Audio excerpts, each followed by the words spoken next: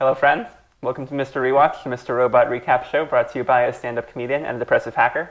I'm Devlin. And I'm Erin. What are you up to? What am I up to? Well, actually, I was like, this might be interesting for listeners of this show. So I'm working on, I'm touring my comedy a little bit this summer. Are you trying anything new? I'm actually trying this new piece. I've only done it a couple of times, but where I actually am using speech-to-text software. That sounds interesting. How do you incorporate that into your comedy? Well, so I started off where I'm doing this part where I talk about how we're automating a lot of jobs now. So it's only a matter of time until comedians are also obsolete. That's a pretty good statement, actually. I think so. And then, of course, I need to get a point in where I'm like, do you ever notice how, like, all of them have women's names, all these robotic helpers? That's right. I never thought about that. Right, neither did I, until I heard Alexa. Because Alexa and Siri. I think there still are female voices.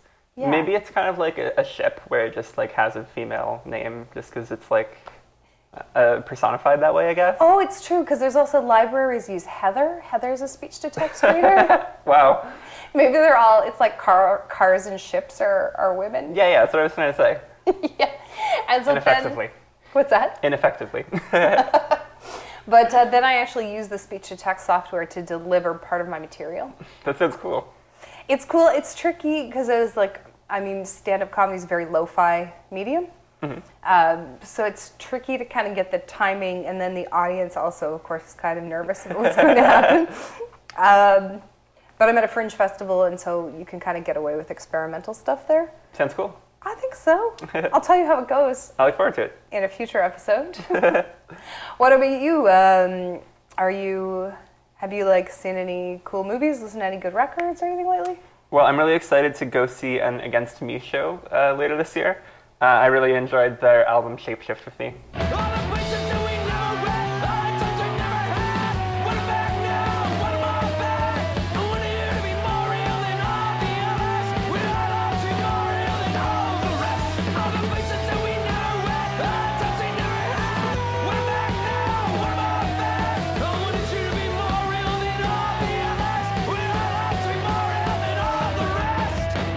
Wasn't. All right, so this is the recap of episode 1. So this is the pilot episode for the series.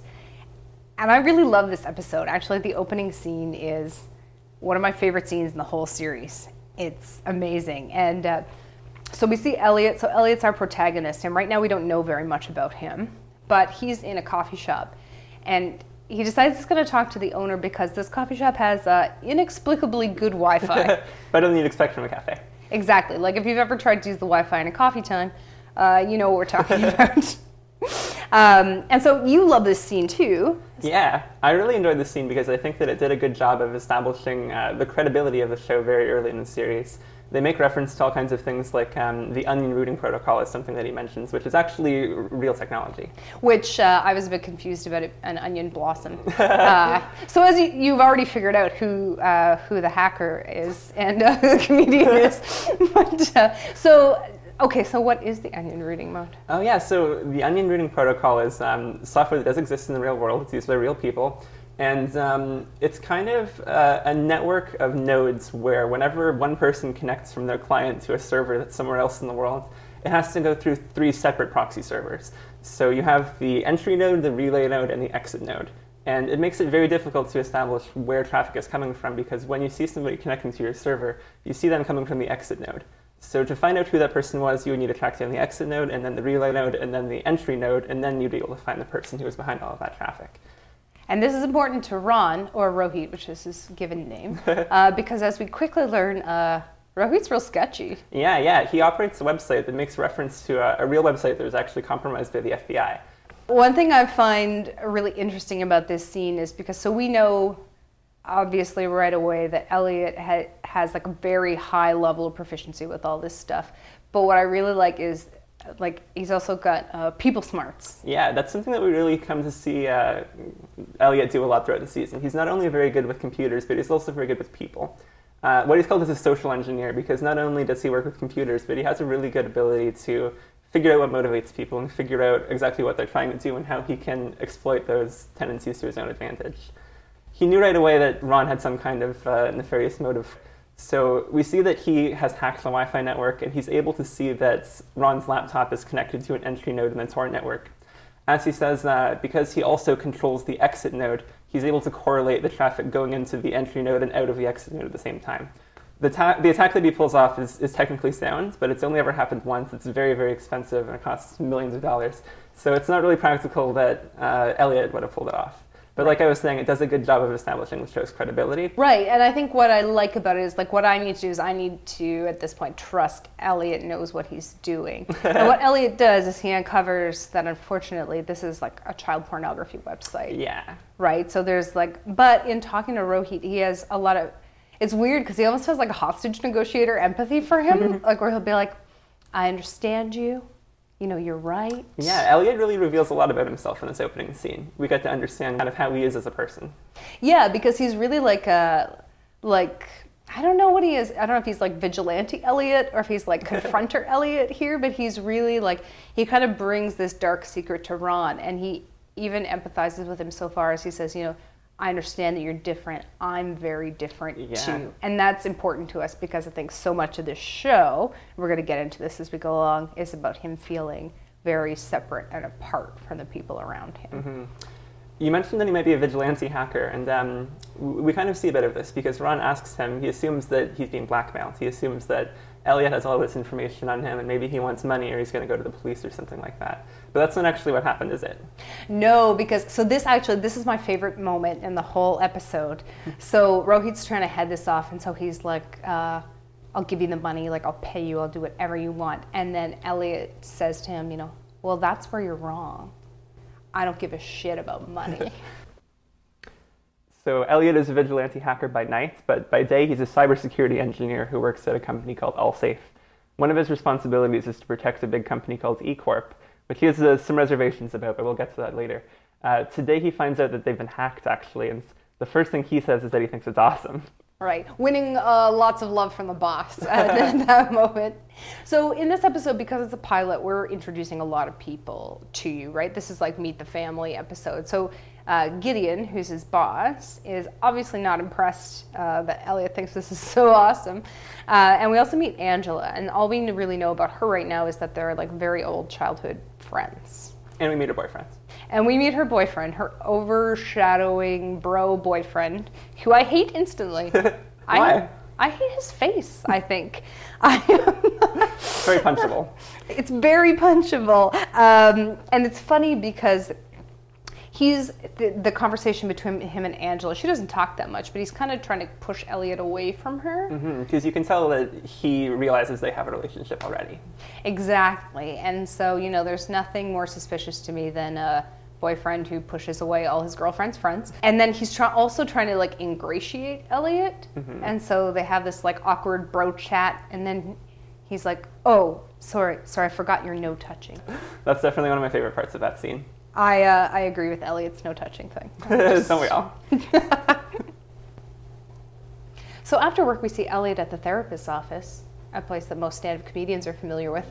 But we know that Elliot's not there by choice. So they don't really say why he's been mandated to be there, but you know that the therapist makes a reference about like he's been ordered to. So it's not by his choice.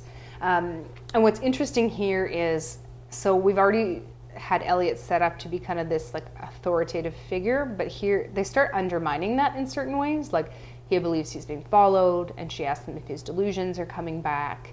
And he says, and there's also some mention of like some substance use stuff that's out there too, right? So they're starting to present that like maybe this guy has some cracks that we don't know about. So the most interesting question I think the therapist asks him, and one I wish maybe a therapist had asked me at some point, is she says to him, what is it about society that disappoints you so much? And I think you have some insight into his answer. That's a question that definitely gives a lot of people a lot to think about. He responds to that by just digging into Steve Jobs, which is something that's always great to see. He talks about how Steve Jobs made a lot of money involving practically sweatshop labor, about how Lance Armstrong won a bunch of awards while secretly doping. And it kind of just reveals that he has a deep cynicism about society, and he kind of doesn't believe in heroes. He realizes that everybody who has any kind of virtue also kind of has a dark side. Right, and I think, and he caps it off. So most of this is happening in his head, but he caps it off by saying, fuck society. And that's going to be important to you, listeners. So just tuck that up into the dome somewhere, and we're going to come back to it. All right, so, well, one thing we know by the end of this scene is that Elliot has also done his homework about the therapist. And so he's hacked her. And so for someone who maybe doesn't understand how this stuff works, I mean, how would he get into her accounts like that? Well, we've established from the scene with Ron that Elliot is already a very capable social engineer. So he could do something like send them a phishing email, like an email that looks like a legitimate service, and ask them to type in their password. That's a really easy way to hack somebody in a very targeted fashion, but that's not what he does.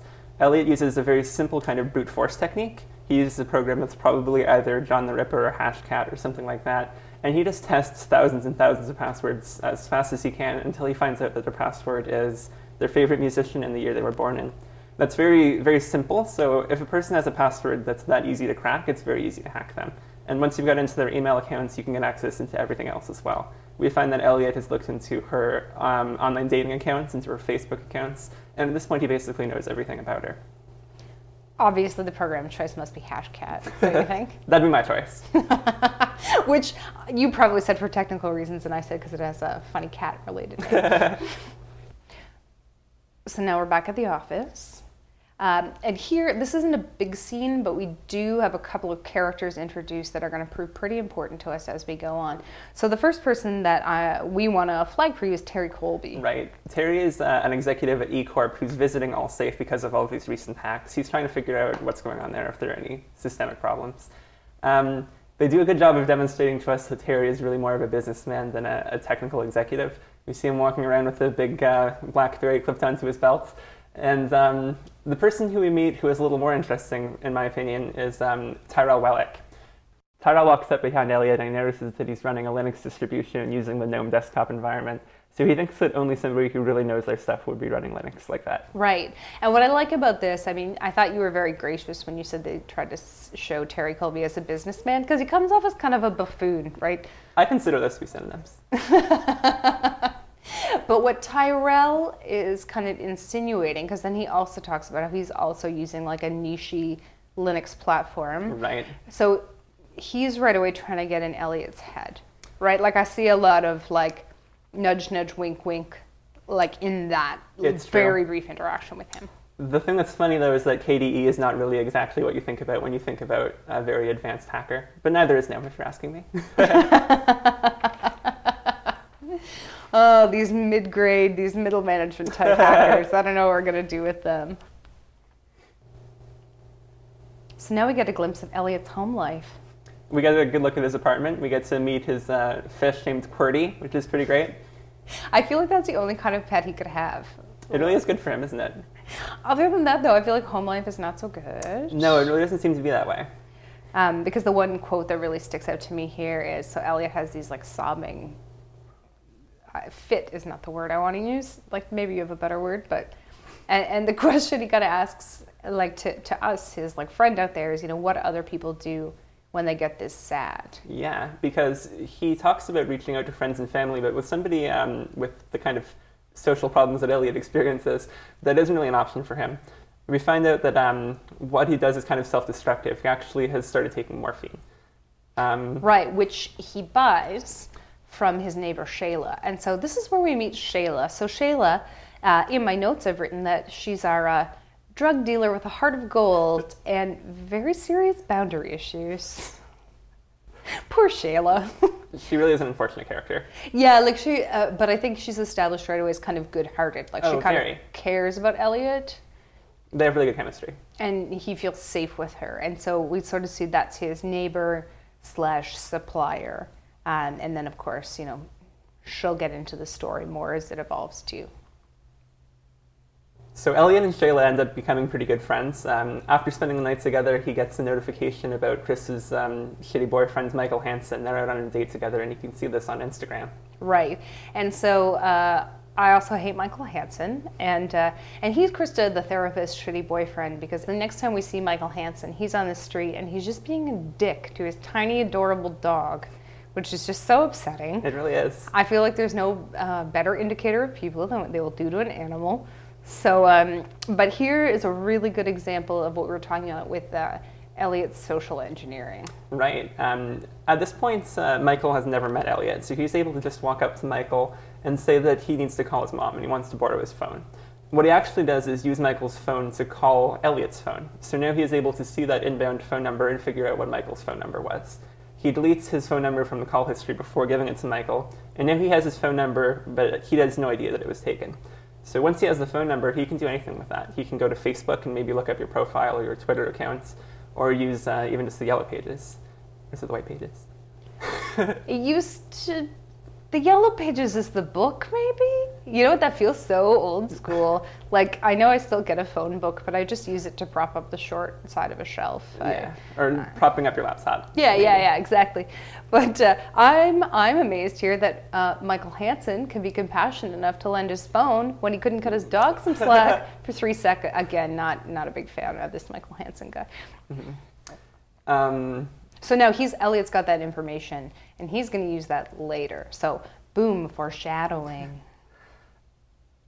All right, so we leave Michael Hansen being a jerk on the sidewalk, and then later that evening, like really later that evening, like 3 a.m, Elliot gets a call from his good buddy Angela, and he's called because she is in the office, and there has been a massive attack on E-Corp, and she needs help figuring it out. Right. It's a massive distributed denial of service attack where thousands and thousands of computers kind of try and dedicate all of their resources to draining all of yours. We see that they're not able to connect to any of their servers, and because of that, they're losing about $13 million an hour. So it's a really big company, and a hack like this has really big consequences. Angela knows that Elliot is one of the only people who's skilled enough to address a problem like this, so he gets called in. We find out that it's not only a distributed denial of service attack. He looks at the process list and sees that somebody has actually logged into the servers. So they're not just being attacked, they're also being invaded. And somebody has installed a rootkit, which is a special kind of malware that kind of exists outside the site of your operating system and your antivirus and other software like that. He knows that if any of the servers are restarted, that actually just propagates the virus. But the truth is this scene is one of the more gratuitous uses of hacker sci-fi because a lot of it doesn't really make sense. A lot of the interfaces that he looks at are not real software, they're just art. But it does kind of go to demonstrate that Elliot is a very skilled and capable engineer who's able to kind of figure out what's going wrong, what the attacker's intention is, and how to address that.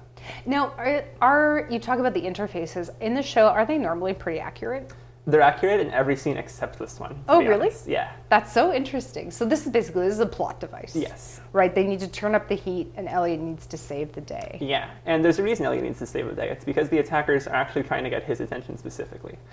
Once he has addressed the problem, he starts looking at the log files to kind of get an idea of who might have launched this attack, and he finds out that on the machines, they've actually left a message for him. They don't want him to delete this file that they've left there, and he doesn't really know why yet, but he knows that somebody is trying to reach out to him, and that really makes him interested. He doesn't delete the file. So you're saying, so he leaves it there, he doesn't know what to do with it. Would it normally be his job to delete that? It could be, because it could potentially be malware, but if it's just a DAT file in this case, it's kind of just arbitrary data that they've left behind. That is literally what DAT means. It could be anything.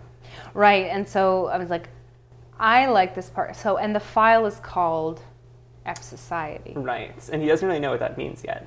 Right, he doesn't know what that means. And so here is interesting because this gets back into, how paranoid is Elliot and how much of this is real. And so he's thinking like, oh, this is a signal to me. They've left a message for me. And of course, because he's worried that he's being followed and watched at all times, this kind of heightens his own paranoia, but he also knows this is something significant. Yeah, and for somebody in his position, it's probably difficult to tell what's real and what's not, because this could just be another hallucination. Near the end of the scene, Gideon puts his hand on Elliot's shoulder to congratulate him, but he kind of cringes when he remembers that Elliot doesn't like to be touched. It's some pretty funny continuity. Oh, I didn't even notice that. This is a good scene. I was like, it's a good scene because, of course, it does sort of advance the F Society plot. and it is heightening that hacker threat. But it's also, I mean, for Elliot, I was like, I think this show does a really good job of, it doesn't romanticize mental health issues. Like, Elliot is genuinely suffering. Right, and we see this in a lot of characters throughout the series. Right, exactly. So it's not so much like he's a tortured genius. It's sort of he's able to do this in spite of all of the other challenges that he's got in his life. And so I like that. And then I have so much anxiety when I watch this show. Does it make you feel anxious inside your guts? This is a very stressful scene. They even have a very intense music playing that kind of gets your heart beating. Well, you know what's funny? In shows, I don't even usually notice music, but in this show, I hear it. I hear like so clearly notice when it changes. I like the music in this show so much that when I'm coding, I listen to the soundtrack just to kind of get in the mood. Oh my God, I listen to it in the car. We're going to cut in some songs from the show as we go along because, man, there's some real bangers in that soundtrack. So yeah, I find that interesting. The use of music is really strong, and it's pop and classical and other pieces that I think are just score that's written for the show. But that's part of why I think it's like how they say, what is that? Is it in Poltergeist where it's supposed to be like the sound of bees at a subconscious level that makes you like feel so terrified when you watch it? There are all kinds of weird audio tricks you can pull that kind of induce anxiety. Really? Yeah. Are they pulling them, do you think, or do you think the pieces are just like anxiety-fraught pieces? I think that they probably are just anxiety-fraught pieces because I know where I'm going with that, sorry. I think that's all you read. It's funny, when I said, is it bees? You're just shaking your head at me where you're like, where is she going with this bee thing? I haven't seen what you're talking about. Neither have I. I only read an article about it once. But it's basically about subliminal messaging in music. Like if we play the record of this show backwards later, it'll be a message from the devil or whatever. All right, so I think that's all we need to talk about the DDoS attack. Yeah. So then they're flying back on the plane. And so this is my least favorite scene in the whole episode. And it's because, so I mean, I get that it's a first episode, so they're trying to cram in a lot of expository information. But as they're flying back, Gideon just kind of like barfs up that he's gay and that he doesn't like talking about his sex life. And it's just such a weird thing for your boss to do. It sounds like something that might happen if you worked at Uber, maybe. But I think that it's always nice to have a very diverse cast, and I think that Mr. Robot normally is very good at that. But in this case, there's stuff I want to say about that later, too. In this case, it kind of just seemed like they shoehorned it in a little bit. I agree, because the thing is, there are later Gideon home scenes where this would have come up more organically. Yeah. Instead of just being like, hey, look, we wrote a gay character into the script and he is also powerful equal. Yeah. So anyway, I just don't like the way they do it. It feels unnatural. It feels kind of like tokenism or whatever. Yeah, so it feels weird to me, and it's my least favorite scene. And of course, then it is over. There's not really anything else that happens in that scene. That's the point of that scene. Yeah, exactly. That is the whole point of that scene, and that's why it annoys me. So Elliot gets off of this very awkward plane ride, and now he's just on the way home. He gets on the subway, and like you see sometimes, there's somebody on the subway who's just shouting at him, and it's kind of weird, right? It's really weird, and the thing is, if you think about it, we actually saw this man, like just briefly earlier, shouting at Elliot on the subway, but you just kind of brush it off at the time. But now we see that actually he's wearing a shirt that says Mr. Robot, right? So we know he's the title character, we know something important's about to happen. But it's such a weird scene. Like first, so Mr. Robot is Christian Slater, who I haven't seen since the 80s, but here he is. And it's the other thing that weirds me about this scene is that like he lights up a cigarette on the subway. Who does that?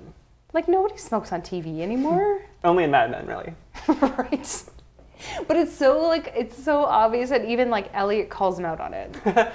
But it's so what I like about this scene is it kind of validates Elliot's feelings that he's been followed, right? Because this guy's like returned, and he has a plan for Elliot because he asked him to get off the subway with him. And I'm going to steal a line from one of my current favorite podcasts, Read All Over, which is a Handmaid's Tale podcast. But at some point they say, you should never follow a white man to a second location. But that's exactly what Elliot does, right? So they get off the subway. And then who knows what happens next. All right, so Elliot survives his trip to the second location. What's funny is there are a lot of times in this episode where just men whisk him away to different places. But anyway, so we get there and it's actually this weird, like abandoned arcade. And we see that it used to be called the Fun Society. It used to be. It used to be. I don't know how much fun actually happens there anymore. So the only thing that's left on the sign is F Society. So now that pulls all of that back together, back to that .dat file. So we know he's somewhere very important. And then, I don't know why the Ferris wheel still works. But they go on the Ferris wheel, Elliot and Mr. Robot. Yeah. Right? I guess they just wanted a secluded area or something like that. It's just to be like, it's just so obvious that this abandoned Ferris wheel is running. Like, it's just so funny to me. And I'm afraid of Ferris wheels that are perfectly functioning, so I can't really imagine getting in a rickety Ferris wheel with somebody who just abducted me from the subway.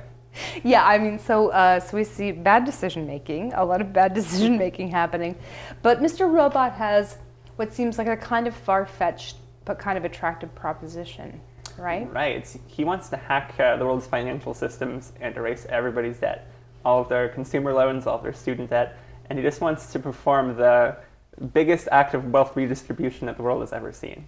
At this point in the episode, I'm ready to join F Society. He does a good job of selling it to Elliot. He really does. So, you know, I'm sold, Elliot's sold. But I think Elliot's skeptical of him. He has reason to be. Well, I guess nothing that he's done so far shows him to be a reasonable or trustworthy individual, right? And so I think he's got a lot of lofty promises, right? Like, because what does he say they're going to do? Because they already have plans, F Society, right? Right. Well, they have some more grandiose plans, but their most direct plan is that they want to frame Terry Colby, that executive from earlier in the episode, for this big DDoS and intrusion attack. I don't know if you can arrest people for wearing a BlackBerry holster, but that for sure at least deserves like a fashion citation. Yeah. The manner that they use to frame Terry is a little suspect, because what they do is place his terminal's IP address inside that .dat file, which is supposed to indicate that he had logged into those servers from his own laptop. But it's been proven several times in actual courts that an IP address doesn't necessarily prove someone's identity. Okay, so I was going to say, but this is the plan that they have. Yes. And the other thing we should say about this scene is that we just very briefly meet Darlene. Darlene's a very interesting character. Yeah, exactly. I feel like we're going to have a lot to say about her as we go on. She doesn't really do very much in this scene, though. She just has a chance to shoot Elliot a very kind of suspicious look, like she's wondering what he's doing there. I feel like that's her default look. It's just a resting face. Yeah, her resting suspicion face. So F Society has a pretty good plan to frame Terry Colby, but Elliot still isn't really sold on this idea yet. He has a lot to lose by partnering with these people who can kind of get him into a lot of trouble if he didn't play all of his cards right. So he goes into work tomorrow kind of business as usual. He's in this meeting at Allsafe where some E-Corp executives, including Terry Colby, have come in to discuss this major attack that happened over the past few days. Right, and so I was going to say, in every episode, I'm going to pinpoint for you the exact moment where my heart breaks in two. And in this episode, what just crushes me, so Angela is actually the account executive on the E-Corp file, right? And in the meeting, she is just steamrolled, right? Mm-hmm. And so I think one, my heart breaks in two is I feel like this is probably the experience of every young woman in a business meeting, where they treat her like she has no credibility or capability at all. Yeah, she's really not very fairly treated in that scene. Well, they actually take her out of the meeting. Like, he picks up her papers and walks her out. Yeah, not really subtle at all. I would be weeping in my cubicle. I don't know. Or maybe in the bathroom. I don't know. One or the other. One or the other. Maybe both, probably. Let's move your cubicle to the bathroom. What I really like about this, too, is Elliot tries to be a good man ally here. Yeah. I think that he also kind of risks coming across as condescending, though. Because after this meeting, when he gets to speak to Angela, she kind of lets him know that she doesn't need his protection. She just wants to be able to make her own decisions. Right. Oh, that complicates it. See, because I find it interesting, once she's out of the room, he says to the other men, he says, like, well, what happened to her? Mm-hmm. But I guess if I were her, too, maybe I don't need a white knight to come save me. Yeah. All right. So maybe I'm not sure how to feel about that. And so it was like they get through this meeting, and Elliot has information, right, that these guys don't have. And he has a choice to make. Yeah. Elliot, right now, he's brought 2 sets of documents to this meeting. What he plans to do is to turn in F Society. He just wants this all to be done with, him not to get into any trouble, and he thinks that this is the easiest way to go about it. But when he sees how ruthless Terry Colby is to Angela in this meeting, he kind of has a change of heart. He puts away the documents that involve F Society, and he decides instead that he is going to proceed with framing Terry Colby by using the DAT file that includes his IP address. Ooh, the plot thickens. So there's actually not a lot left in this episode. So the only things that I think are really important for you to know, friend, are that we do see, in fact, Elliot finds out watching the news that Terry Colby has been arrested. So the plan set in motion and also what Mr. Robot foretold is all coming true.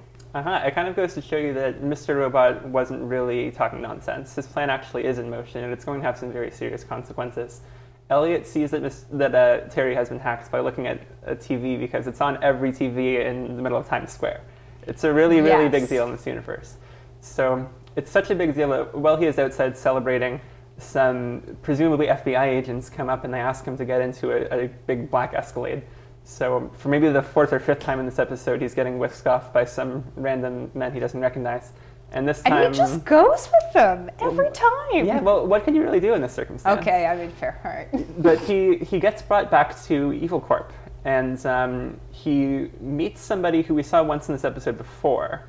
And I'm so scared for him. I'm so scared for him this whole time. Right, because all he really hears is bonsoir, Elliot, and he has no idea what to think because that's how the episode closes. Exactly. So we'll pick this up when we come back to do the recap of episode 2.